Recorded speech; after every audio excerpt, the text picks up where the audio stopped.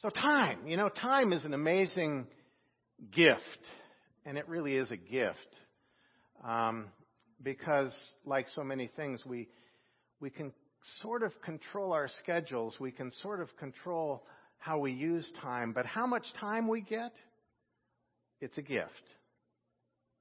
You know from other people in your life, perhaps loved ones or close friends, that life can be here today and gone tomorrow. And when you think of your own life and your own use of time, it's a strange thing, really. Sometimes time can seem to go very quickly, and at other times it seems to be in slow motion.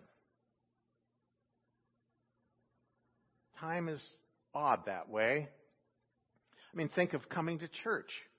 Many of you have been here a number of times before in the past, and here you sit today in this very moment, in this moment of time, and you'll probably, if all goes well, be here again in the future. We're amazing creatures in the sense that we really can sense time past, time present, and time future.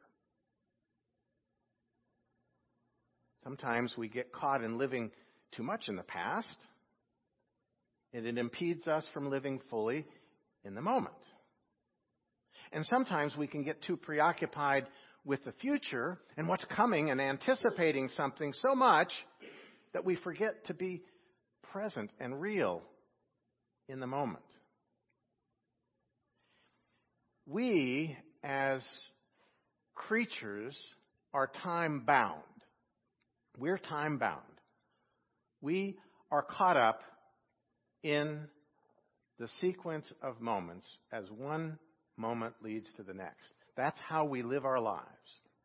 It's how we've been doing it each second, each minute, each hour, each day, each month, each year of our lives. We live in that time sequence. We are time-bound. And yet this God that we try to know and understand is timeless. God is beyond time.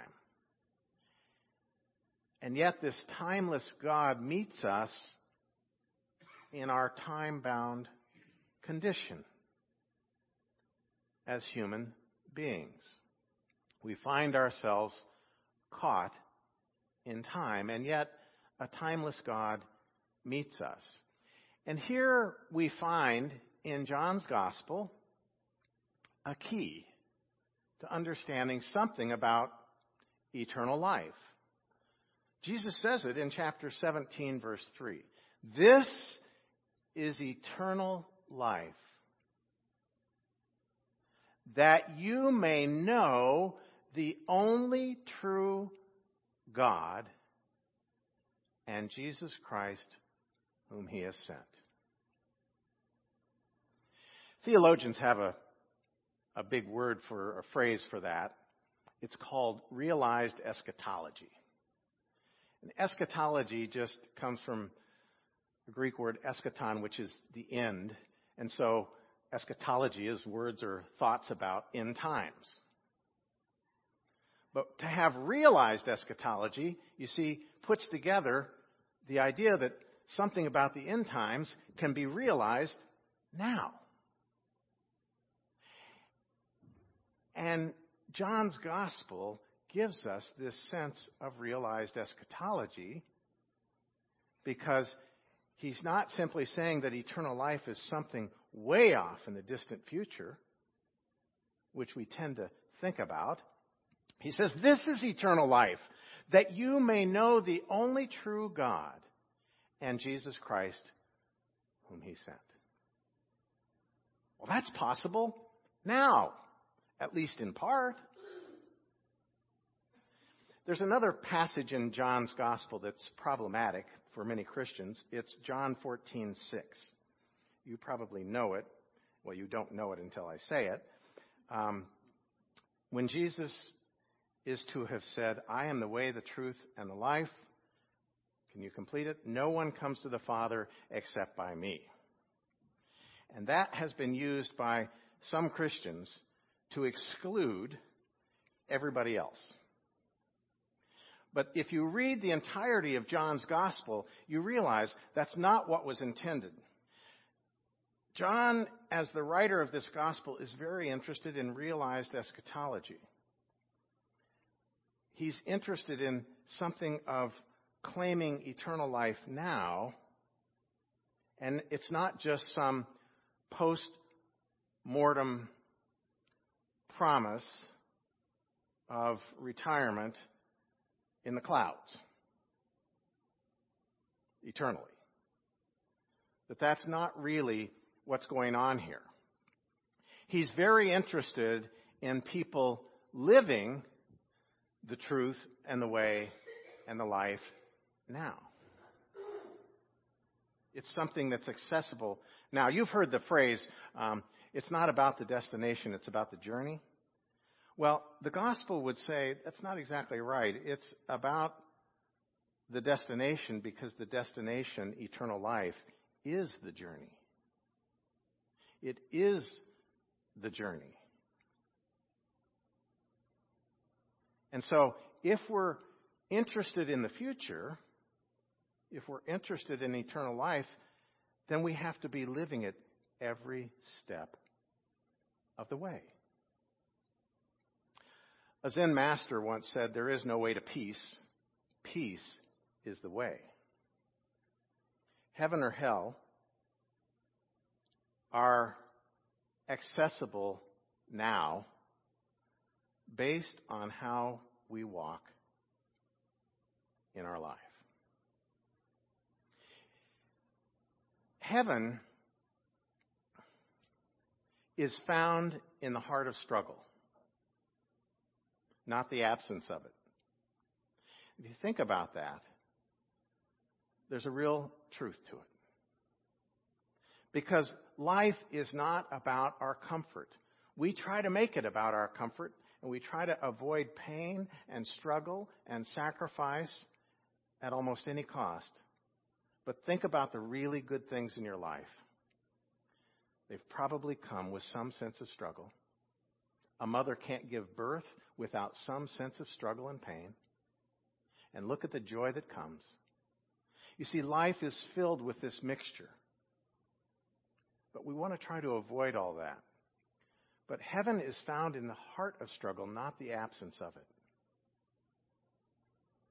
Because the early Christians were not called Christians. They were called people of the way. They were called people of the way. And they knew struggle. And they knew persecution. And they knew difficulty. That's what it meant to be a follower of Christ. It was not an easy deal. And they were called to live as Jesus lived, and to be part of the way and the truth and the life. Last week I talked about grace. Grace-filled living and giving. And grace is this unmerited, incredible gift of love that comes, and God's goodness so freely given to us. And today, as we think about eternal life and salvation, I want to give you a thought about salvation. That salvation is discovering how much you are loved beyond your wildest imagination. That salvation is discovering how much you are loved beyond your wildest imagination and living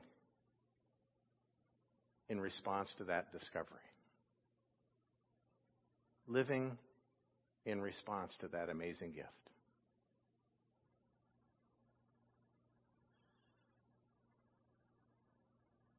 You see, eternal life isn't just some pie in the sky thing off in the future, floating on clouds or whatever your image might be. It has to do with a quality of life that is beyond time and space. But we can be a part of that now. We really can. We can be a part of that here and now. So I want to I want to conclude with a story. And this is about a man by the name of John Henry Light. He was back in the 1800s. He was a pastor at a little Presbyterian church in Scotland. It was called the Wee Presbyterian Church near St. Andrews. And he had been at that church for 50 years. Can you imagine? 50 years.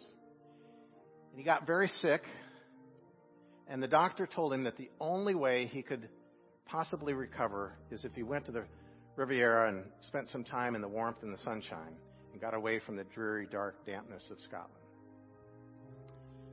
So he preached what was to be his last service. They had communion, and the congregation walked him down to the ship that was awaiting, and he waved a handkerchief, and they waved back.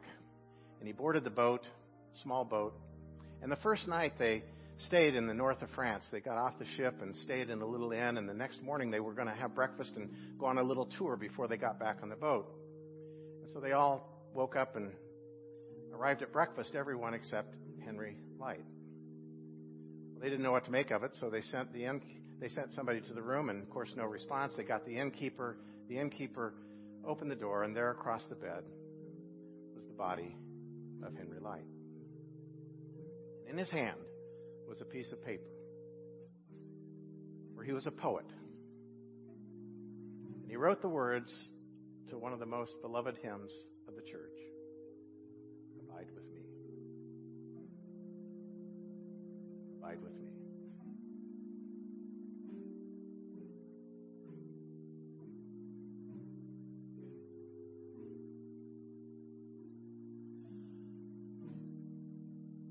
Abide with me.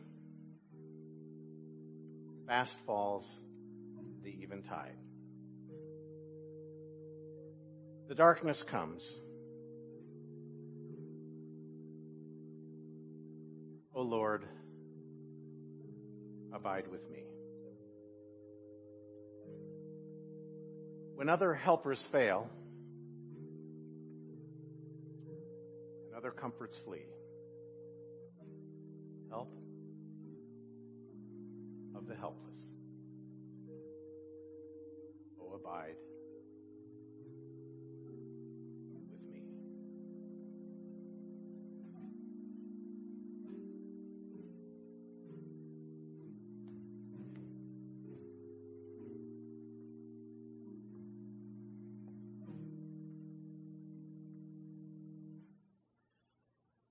May God abide with us, and we with God, because it's already here. It's both now and forever. Amen.